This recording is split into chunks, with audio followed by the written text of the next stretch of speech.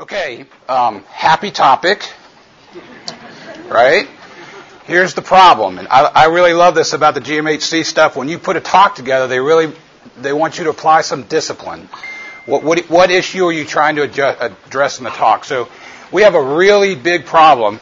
Our culture, Western culture, American culture, the culture that we came up in, thinks that the worst thing that can happen to us is that we could suffer. Okay? The narrative of every cartoon you've watched since you could wake up and not wake up your parents, every romantic comedy, it always ends up good and happy. Okay? You avoid the bad things. If bad things happen to you, it's only part of the arc of the story to get you to the good things. All right? And there's truth in that. That's really the arc of the Bible. Okay? But what we're going to talk about today, is the middle of the story. That's very difficult. Okay? And so we have to deconstruct our own desire for pleasure and the avoidance of suffering and difficulty. We have to deconstruct the pressures, the water that we swim in our culture. And we even have to deconstruct bad theology, which is sweeping the world, which is probably as successful and more successful than any other biblical teaching. It's not biblical, any more Christian teaching in the world that says, right here and now is the time for you to be happy. For you to be in heaven now. All right, so let's do that all in 42 minutes or whatever we got. Okay. Here are my points to give you a heads up on the front end. Suffering is normal. It's normative. It has to happen. It's part of the world that we live in. You won't disagree with that, I don't think. Christian suffering, and we're going to try to make a distinction, and it's not always perfectly clear. Christian suffering is necessary for you as a disciple, for your maturity, for the purposes of you being fruitful. It's you may not pass go. You have to stop here. This is a necessity in your maturing. Lastly, Christian suffering is redemptive. It has power. When people, because of Jesus and their association with Him, go through difficult things, when they suffer physically in their body or in losses or emotionally, they're alienated, whatever it is, when you walk with Jesus in His suffering because of Him, you receive spiritual power and you become a part of Jesus and His power to redeem. This has always been true in the missionary movement. And some of you are going to be missionaries. Some of you already are missionaries. So I asked in a way that Kent couldn't refuse just a few minutes ago, but I thought of him last night as I was going through the talk because I was popping through Facebook and I did a talk in this room, I think, 3 or 4 years ago, and he sent me a question. Hey, I'm a family medicine residency in Fort Worth, Texas, and I'm writing this paper about something or another, and would you send me some of your notes from the talk? He almost died. There are people in this room likely who will die as missionaries, or whose spouse may die, or whose child may die.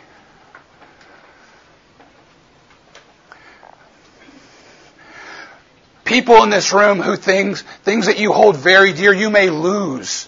You may surrender. Some of those things are idols and they need to be surrendered. Okay. But if and when you walk with Jesus in the difficulty of suffering, you have power to be part of His redemptive movement in the world. Okay? You get to talk to world-famous news anchors about Jesus and have millions of people watch it and go, what the?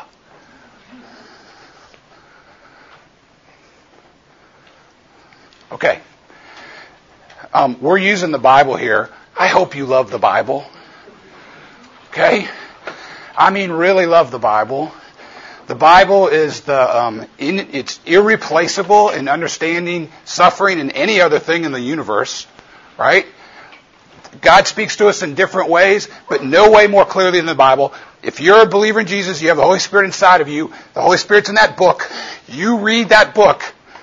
You get up every morning. It is literally the same as if you walked into a room and talked to Jesus. I was walking through the corridor of this building a few years ago in the stairwell, and two women walked up to me who I'd never met before, and they handed me a little piece of paper, and they said, "This is a message, I think, from God to you." And then they disappeared. I don't think they were angels. I think they were real human beings. It was a little piece of paper. I keep it in my bedstand. It was a kind word. It was a vision that this woman had had for me, and it was a very encouraging word, and I love it. And it's like a little message from Jesus to me. My wife is ticked about it. She says, "Jesus didn't write me a letter," right? Okay. I pull it out now and then, I read it, and it encourages me. But the truth is, it's less authoritative than this morning when you woke up and opened that Bible up and read it. You can get a letter from God every day. You can understand and have a way to process the difficulties of anything that happens to you, especially suffering, if you have a biblical understanding. If you're not reading the Bible now and you want to be a missionary, that's what you should do before you do anything else. If you can't read and understand and feed yourself with the Scriptures and your family now, you need that more than anything else if you're going to go to a difficult place. You need it if you're going to do anything. Okay, so from the very beginning, from Genesis 3, again, we're talking about human life. Here is what happens after human rebellion. You know the story. People turn and disobey the Lord. There is a threefold curse. First the snake gets cursed, then the woman, then the man. The curse for all of them involves pain and difficulty. To the woman, "I'll make your pains in childbearing very severe. With painful labor you'll give birth to children. Your desire," I don't even know what this means, "your desire will be for your husband, and he will rule over you." Man, cursed is the ground because of you. Through painful toil you'll eat food from it all the days of your life. It will produce thorns and thistles for you, and you'll eat plants of the field. By the sweat of your brow you will eat your food. The result of human and angelic rebellion against God for the present era, until the hope that we long for comes, is it's birthed in pain. Literally birthed in pain.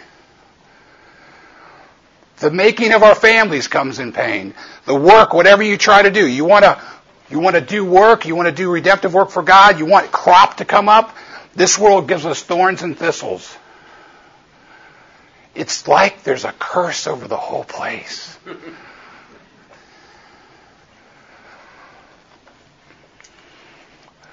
All right, so there is common suffering.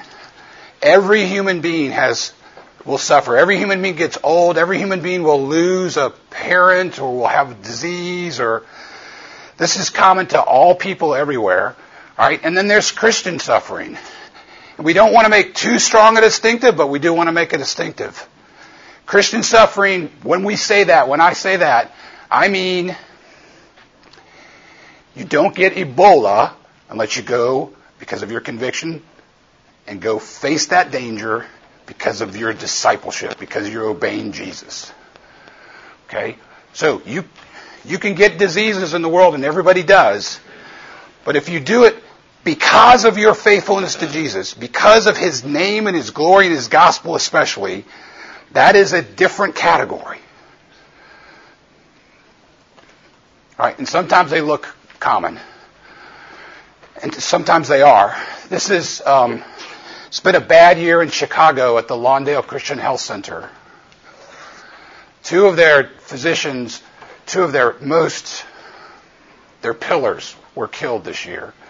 Jerry Umanos on the left was gunned down by a Afghan security guard who was supposed to protect him at the Cure Hospital in Kabul, with others, murdered. Nikhil Sioni, who's an internist and a hospitalist, was driving from Naperville, Chicago to the Lawndale Christian Health Center at 8 in the morning and was killed by a woman who wasn't supposed to be driving a car. And getting killed for being a missionary, dying in a car crash, common in Christian suffering, and sometimes it's overlapping.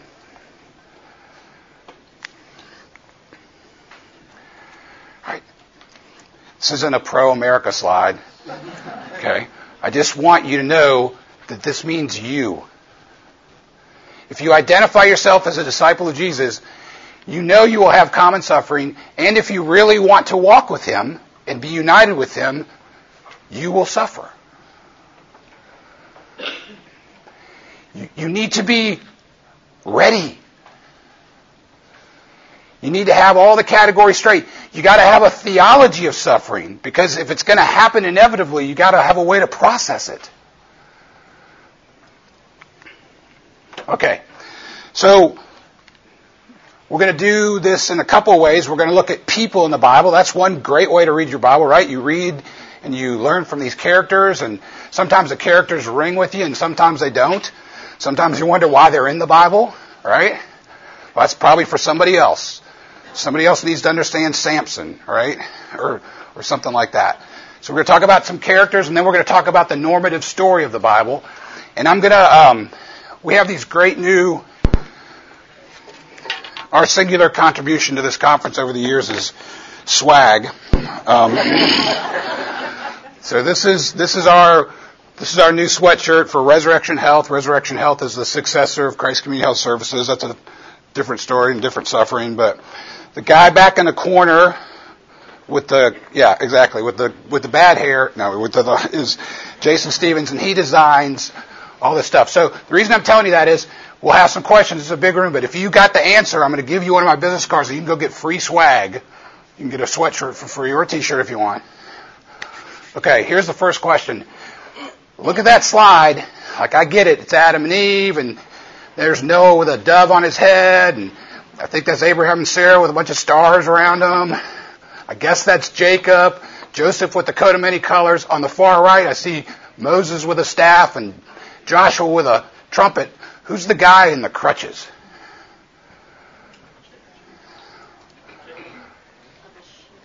Why has he got a thing on his head?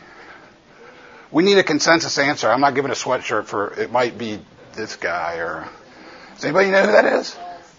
Who? Jonathan who? Jonathan's son Mephibosheth? Is that where he would be in the story? All right. We'll have to see about that one. All right. Here's the next question. Is there anybody in that picture, including the mystery guy with bandage on his head, who didn't suffer? Can you think of a single biblical character, somebody who gets even more than a sentence, that didn't suffer?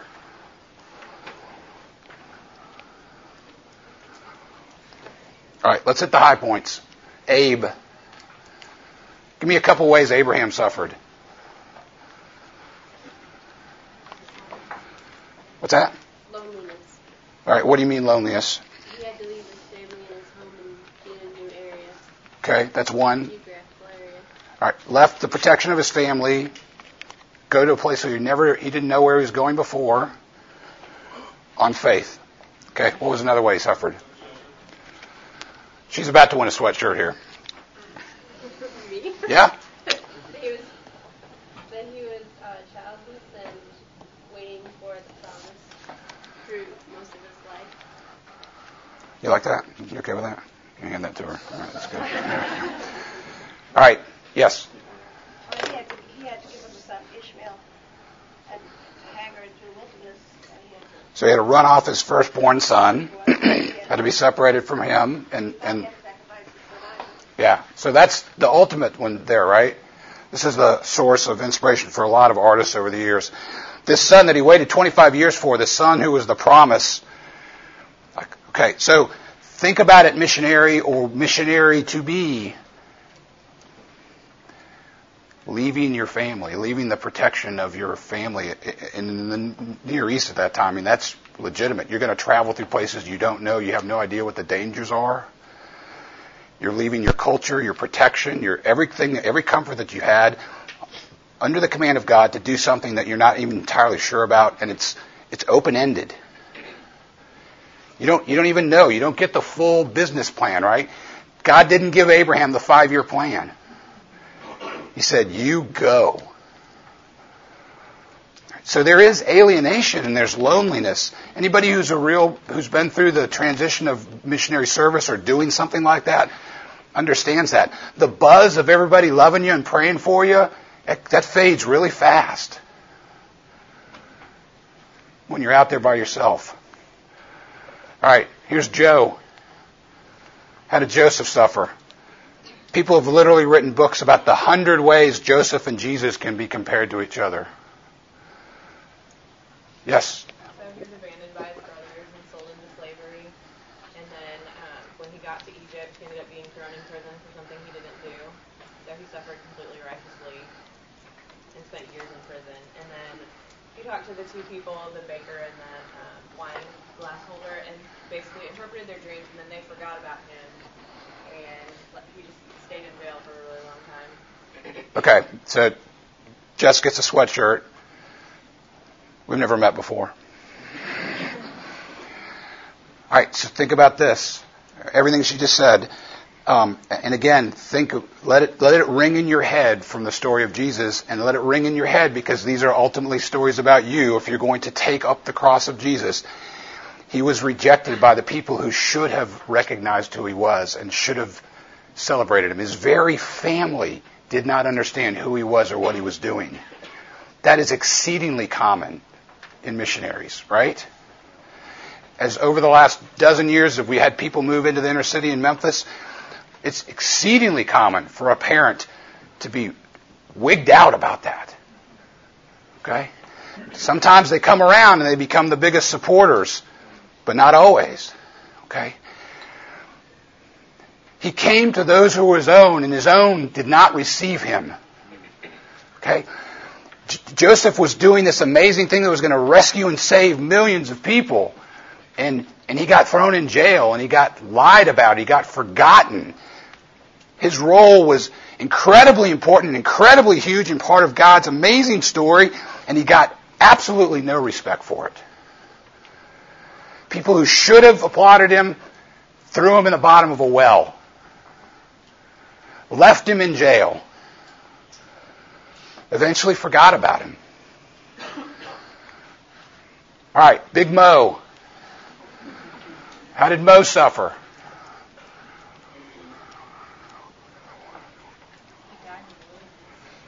So he doesn't get to see the reward. That's bad. Work with sheep.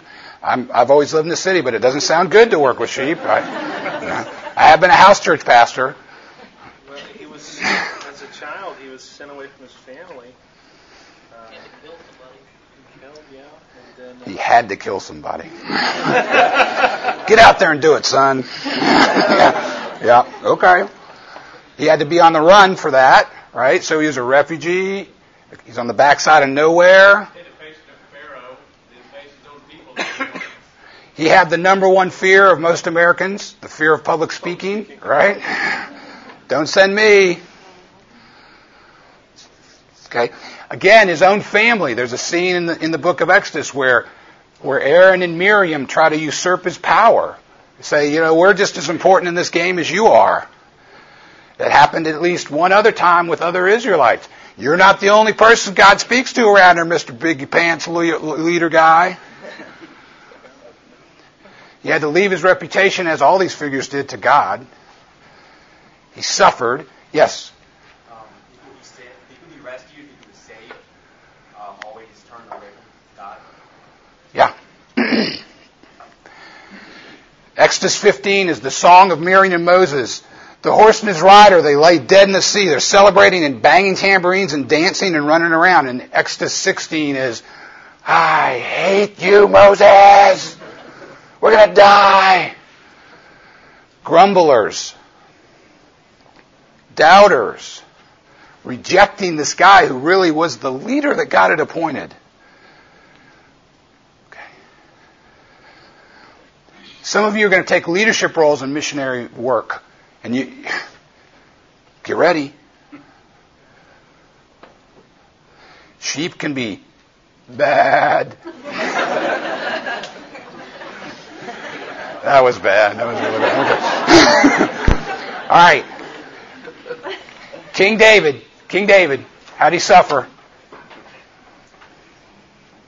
was chased down by Saul, and then his son later tried to usurp the throne. Again, from within rebellion, from without rebellion.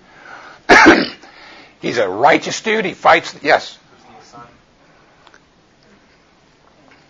His first son from Bathsheba, yes, lost a son.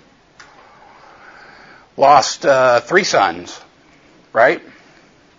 One son murdered by another son. Years between the time that he's anointed and he knows he's going to be king until he's finally really the king under a united kingdom. And, is that you or me? I'm sorry. He wasn't able to build God's temple. Because he was a man of blood, he wasn't able to fulfill that. He had years of being on the run, right? Years of not being sure he was going to survive. Do you read the book of Psalms? Oh my gosh, you should read the book of Psalms every day, right? If you're going to be a missionary, you need to live in the book of Psalms. Swim in the book of Psalms. The ones that say of David, the Davidic ones, it's about half of them, 75 or so. Jesus is lurking around in there every time. It's about David. It's about Jesus. And when you get fluent in it, it's about you.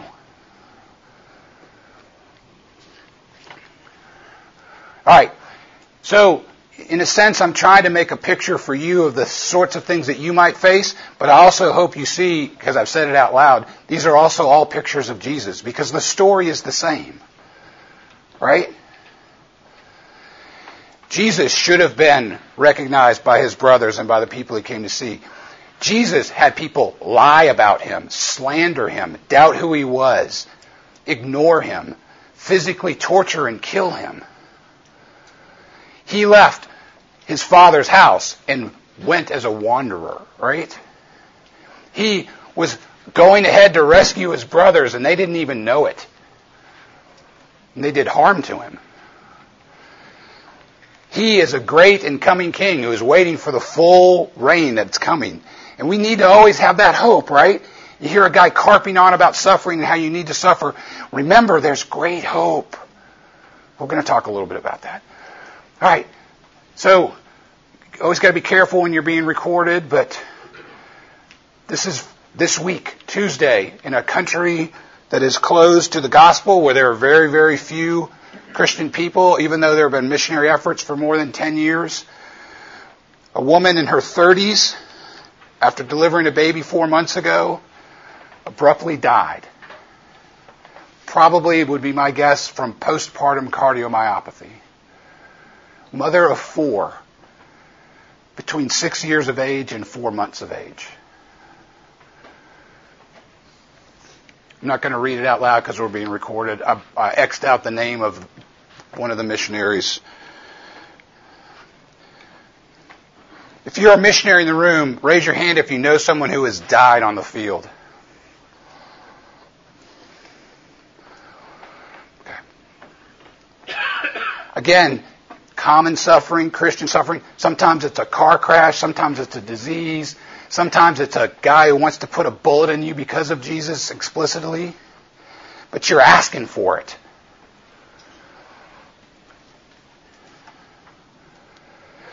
You are, if you're going to be a Jesus follower, if you really are going to take up your cross and follow him, the things that happen to Jesus are going to happen to you.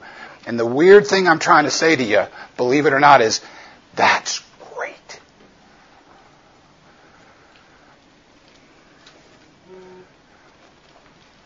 All right.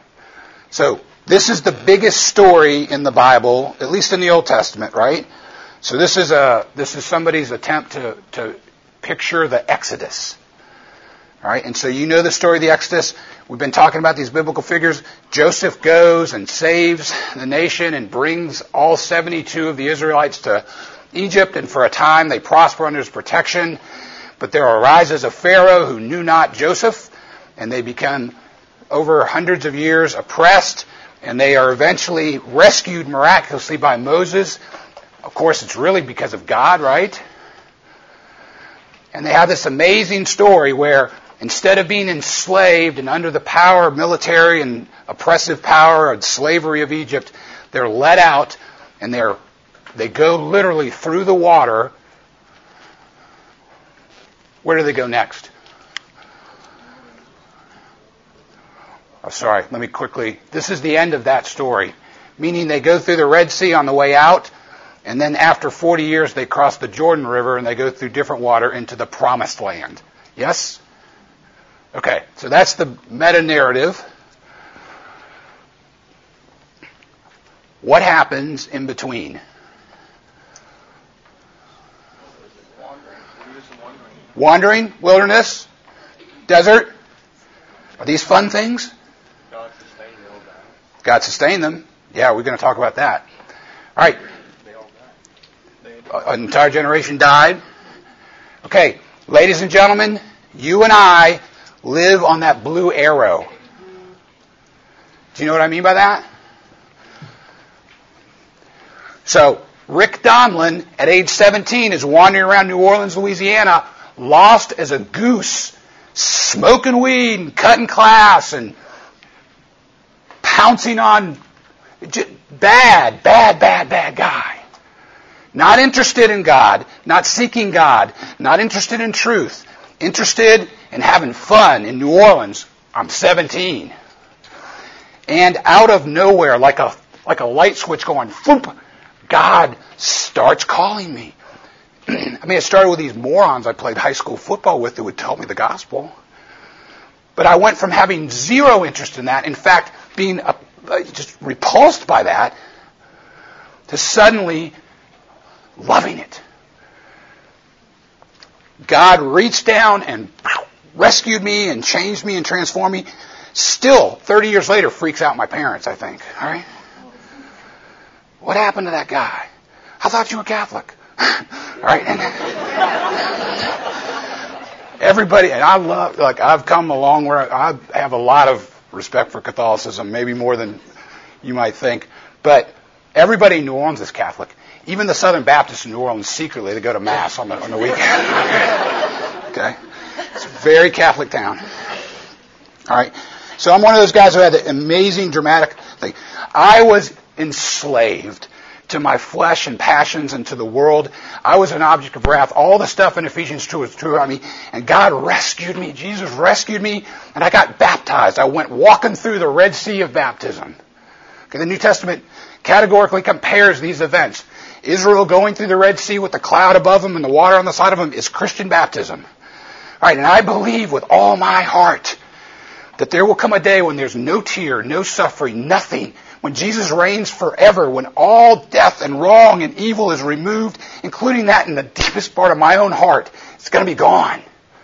That's the promised land. I'm not there. You're not there. I don't care what some pastor in Houston, Texas, or anybody else says. This is not heaven on earth yet. We live in that arrow. We live between the first and second comings of Jesus. We live between being rescued from slavery and death and the coming kingdom of Jesus. And this world is messed up.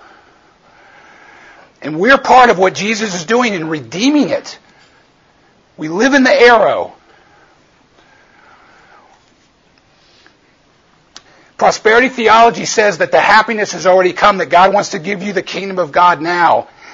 Is there a bit of truth in that? Yes, as there is in every satanic lie. The profound truth is the place is still cursed. It's run by the devil, the ruler of the kingdom of the air. Did you hear last night? There are millions of people who are enslaved. There are diseases that kill people mercilessly. There's political oppression. There's lies, corruption, idolatry. This place is messed up.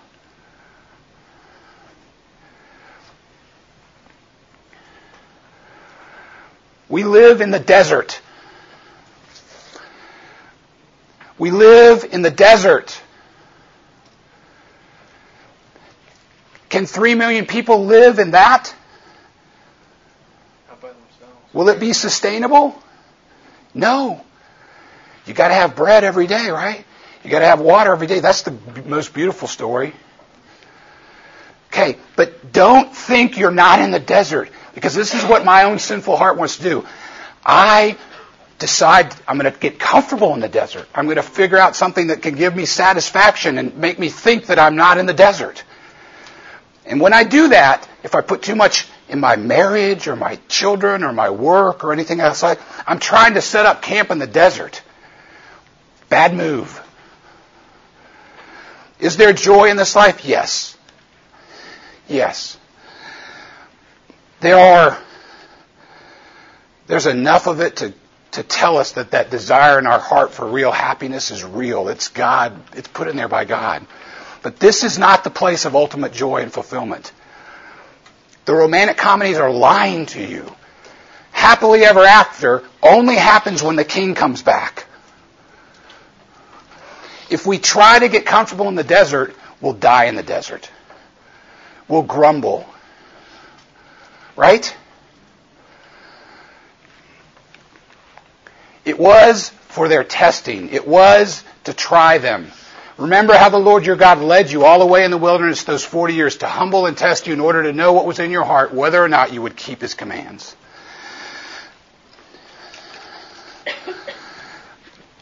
The reason I know that I have to live this experience, and you do, is again because of Jesus. All right?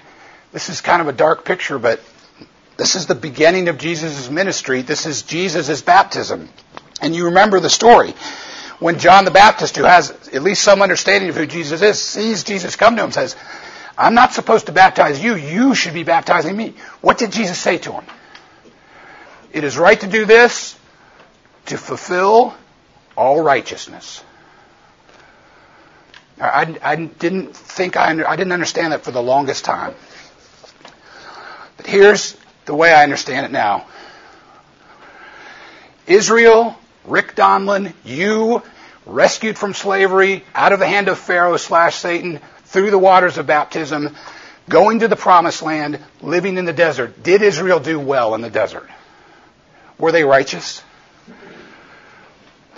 No.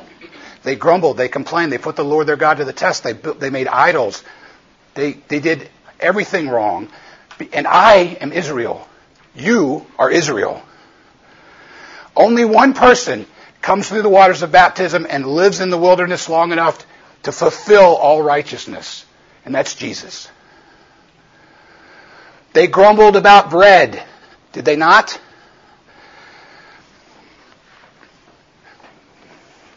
Remember this guy? Because as soon as Jesus is baptized in the Gospels, he goes to the desert. He goes to the wilderness. And the tests were, do something about bread. Jesus passed the test that Israel failed. Put the Lord your God to the test, because that's what Israel did over and over again. Jesus passed that test. Hey, those guys built an idol. They built a calf. Are you going to worship anything except the Lord your God? The only person who is righteous, who fulfills our righteousness, and does it in our place is Jesus. Jesus did what Israel couldn't do. Jesus does what you can't do. But even Jesus is in the wilderness. He's being tested. He's being tried. They were there 40 years. He was there 40 days. Why is this so important? Because you're a little Jesus, right?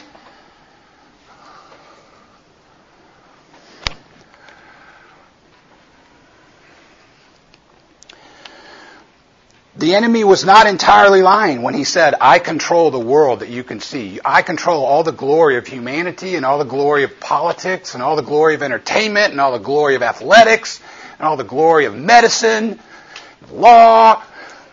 The place is cursed. The place is run by someone that is called the prince of the power of the air. Jesus said, I saw him fall, his kingdom fall. The Apostle John says, the reason the Son of Man appeared was to destroy the work of the evil one.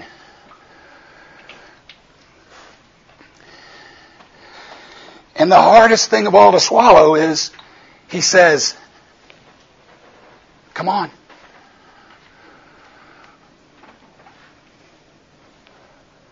Come on.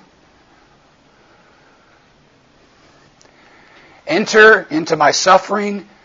Enter even into my death, so that you can enter into my resurrection and enter into my glory.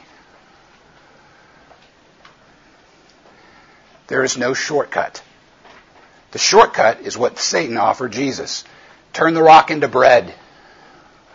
Bow down to me and you don't have to suffer on the cross. I'll give you all the power and authority that you're going to receive. The only way you're going to receive it otherwise is to die. He explained this over and over again to his disciples. They didn't get it over and over again, right? This is Matthew 16 passage. We've talked about this at this conference before. If you're going to be my disciple, you got to understand who I am. I'm here to suffer and die, to be rejected, to have all the things happen to me that we talked about with Abraham and Joseph and David and Moses. That's the end of the story on earth. That's at least this chapter. And by the way, same chapter, same book of the Bible, whoever wants to be my disciple must deny themselves and take up their cross and follow me. If you want to save your life, if you want to avoid suffering, you're going to lose it. But if you will embrace the suffering that comes to you, I didn't say run after it, you gain your life. All right, so think of the stories in the narrative of the Gospels of what happened to Jesus. How they refused to accept who he was. How they lied about him. I mean, every possible indignity that could happen to a person happened to Jesus. And the irony is so great because of how great he is. Somebody stole money from Jesus. Judas stole money from Jesus. Religious leaders who should have recognized him for who he was slandered him and lied about him and did everything. They set traps for him. They discredited him. They should have celebrated him, and instead they tried to destroy him. And if you go into a place where the kingdom of darkness reigns to bring the light of this king and his glory and his kingdom, you will face those same things. You will be misunderstood. You will be slandered. You will be hated. You may face physical torture and even death.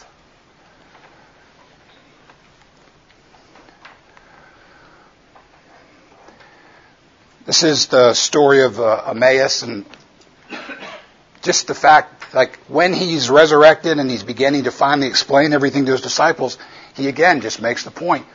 All of the Bible, the Torah, the law and the prophets and the writings, they all said the Son of Man, the Messiah, had to suffer. It had to happen. And again, I know I'm repeating myself, but if the Messiah has to suffer, the little Messiahs, that's dangerous. We're not little Messiahs, right? The followers of the Messiah, the imitators of the Messiah, have to suffer also.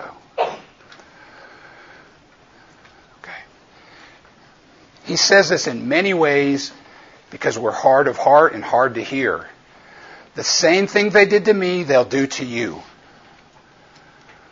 Some people listen to me and some people will listen to you, but many people didn't and won't and did harm to me, and they'll do harm to you. No student is above his teacher. No servant is above his master. It's enough to be like the master. How about that for a little fact?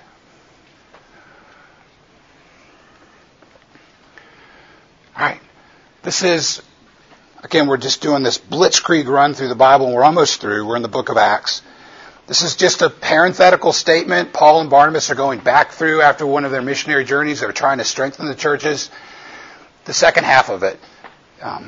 Strengthening the disciples, encouraging them to remain true to the faith. Here's the quote from the Apostle Paul. We must go through many hardships to enter the kingdom of God. We must go through many hardships to enter the kingdom of God. We must go through many hardships to enter the kingdom of God. Turn on your TV Sunday, and there'll be somebody telling you that that's a lie.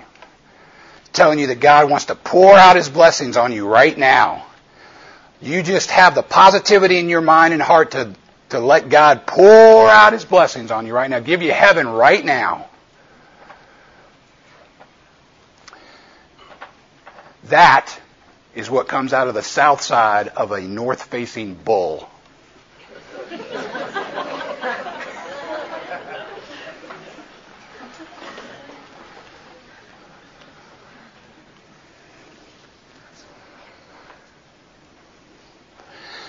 And it breaks on the rocks of real life, doesn't it? Does the prosperity gospel have an answer for West Africans who are dealing with Ebola? Does the prosperity gospel have an answer for a husband who has now got 4 children, 6 years and younger, without a wife?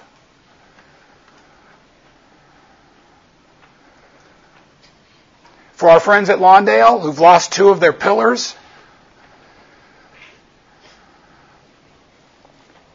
For the people in this room, there's 100 people here. Some of you have suffered in the past year. Some of you are suffering now. All of us will suffer in the future. All right. Sorry. The wedding scene in The Princess Bride, where Buttercup is about to get married against her will. Skip to the end. That's what we got to do because it's 20 till. So we're not going to pound you, although that's my usual style, with Pauline passages about suffering. But let me just say this blanket statement. You can't find a Pauline epistle that doesn't say in one shape or another that to participate in the life of Jesus, you must participate in the sufferings of Jesus. And that, in fact, is a blessing. It has been granted to you on behalf of Christ, not only to believe on Him, but also to suffer for Him. It has been granted to you.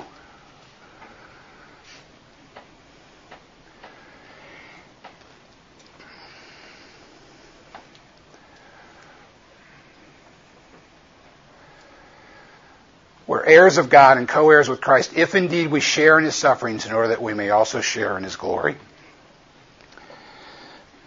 We'll skip to the end. This is his list of how many times he got his rear end handed to him. All of the different, 2 Corinthians 11, all the different ways he suffered for what he was doing, including stonings and shipwrecks. He had Christian and normal suffering in this list. Sometimes he's in danger from animals and rivers. Sometimes he's in danger from people who want to kill him, Jews who want to kill him for preaching the gospel. The life of a missionary is a life that must be ready for suffering.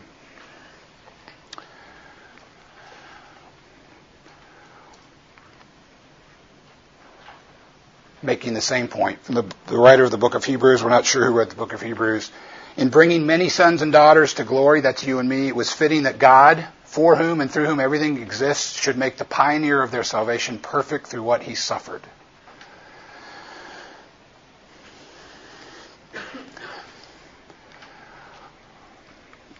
We'll skip James, 1 Peter.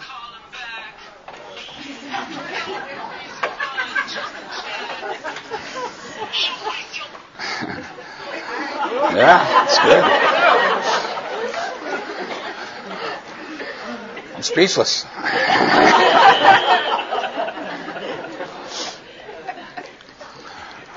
Your mama's calling back? Okay, good. All right, let me just read this one from the Apostle Peter. Dear friends, don't be surprised at the fiery ordeal that has come upon you to test you, as though something strange were happening to you. But rejoice, inasmuch as you participate in the sufferings of Christ, so that you may be overjoyed when His glory is revealed. All right, so you don't want to miss that last part, right? Because it's one of the Christian virtues. Hope is everything. It's not everything. How is it that you can endure these things? Because you know that there's a time coming when Jesus is going to make it all right. And you know that there will be a final accounting. And that in the end, the people who, through faith and persistence, by the grace of God, have pursued Jesus and have embraced the life that He has for them, they will be richly, richly rewarded forever.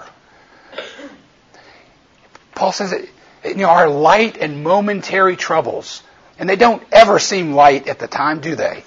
They don't ever seem momentary. This is our great limitation as human beings. We're so tied to time and to our senses. Faith has the ability to lift up out of where you are in your suffering and look backwards and see how God has been faithful to you, and to look forward and know that He's going to redeem and make everything right in the future. And it's so hard to do that because you're suffering. You're fearful.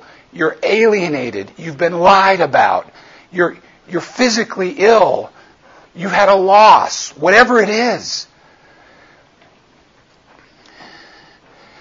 We're in the moment of it.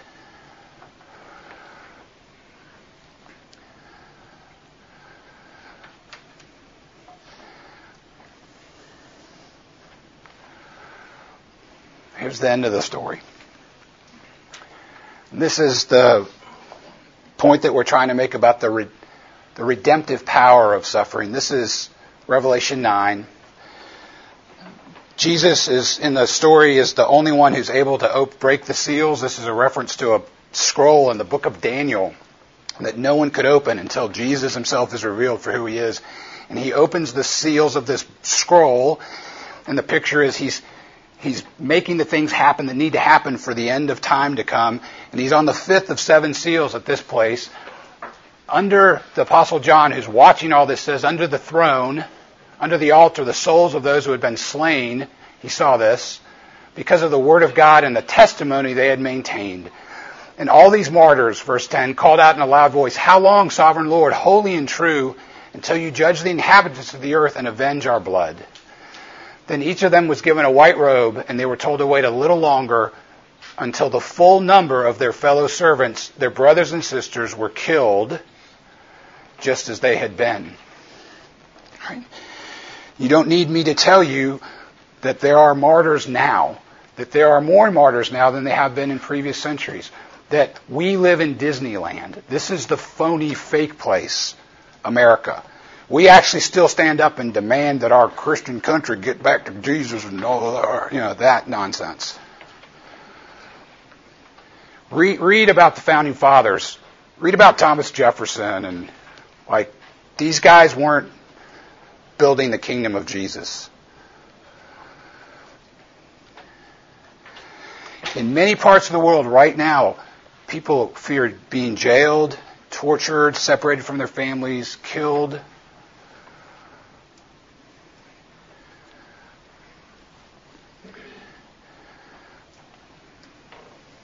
Finish the quote. The blood of the martyrs is the seed of the church.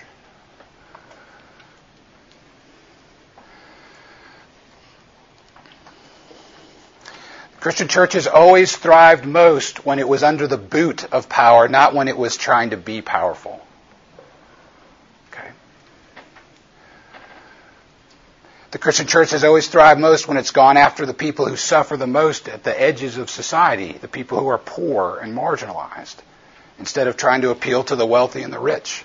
Do I mean that we shouldn't appeal to the wealthy and the rich? I don't mean that. If you read missionary biographies, if you want to be a missionary, you ought to read missionary biographies. To the Golden Shore, about Adoniram Judson. It's about 1,600 pages, but it's really about 500 pages.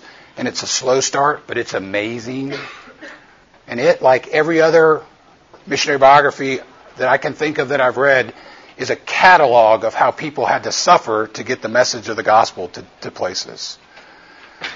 The losses that people endured for that purpose. But it's redemptive. It does what Jesus does. When an innocent victim, Aslan says, when an innocent victim lays down his life for a guilty party, the deep magic goes in reverse.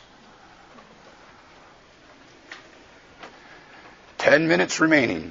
Okay, thank you.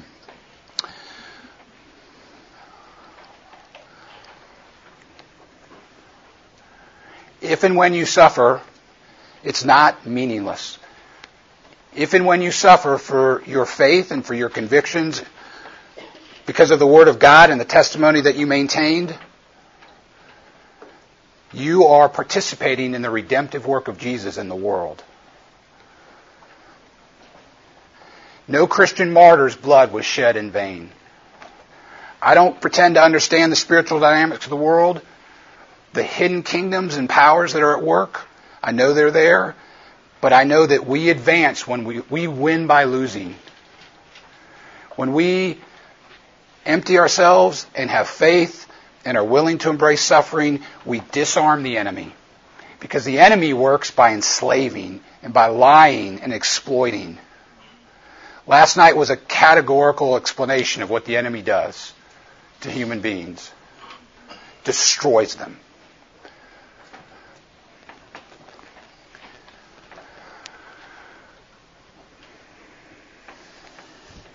This is the final end of the story. God's dwelling place is now among people, and He will dwell with them. They will be His people, and God Himself will be with them and be their God. He will wipe away every tear from their eyes. There will be no more death, or mourning, or crying, or pain, for the old order of things has passed away.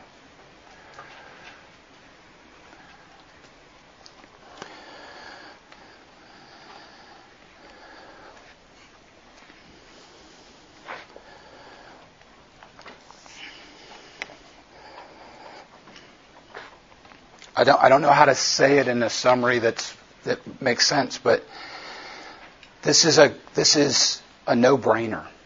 Okay, that's going to happen as sure as the sun's going to come up tomorrow. Okay, all history will come to a. Jesus Christ will come again in glory to judge the living and the dead. His kingdom, the Creed says, will have no end. That is certain.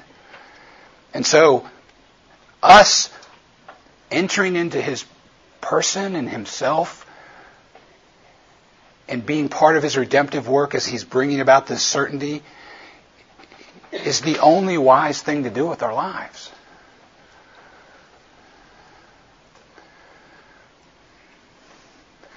And there will come a time that no matter what we go through, it will be to us light and momentary. It will achieve for us a glory that far outweighs everything.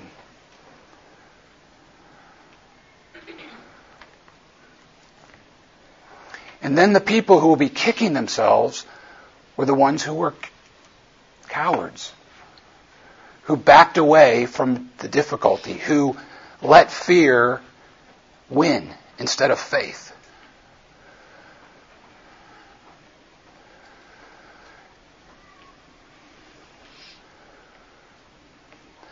The people who decided to try to get comfortable in the desert and just kind of wait it out. What got those people through the desert was bread that came down every day from God. Okay? It's a whole other beautiful talk for another day. But there is true bread that came down from heaven that a man or a woman may eat and not die. There is something for you every day in this desert that we live in, and it's Jesus Himself. Jesus is the rock that was their water source. Jesus is the true bread that came down from heaven. Jesus is what can sustain us day by day by day as we're moving towards the promised land. Anything else that we try to get to sustain us, even good things from God, they're bad. They bring death instead of life.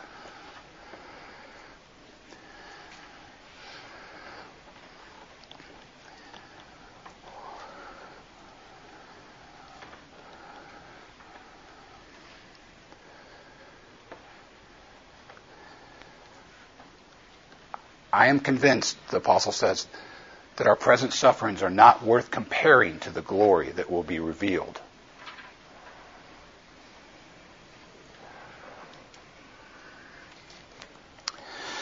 Father, thank you again for your faithfulness to us. Thank you that we can believe the promises that when we gather in the name of Jesus, you're with us.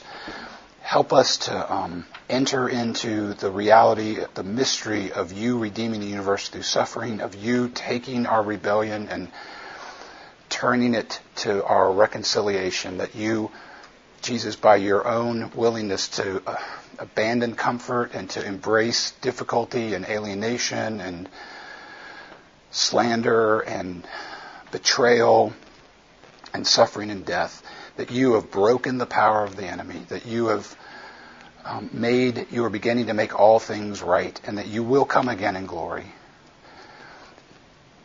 Let us walk with you, let us embrace you and even your suffering, knowing that as we enter into your death, that we enter into your life. As we enter into your suffering, we enter into your glory.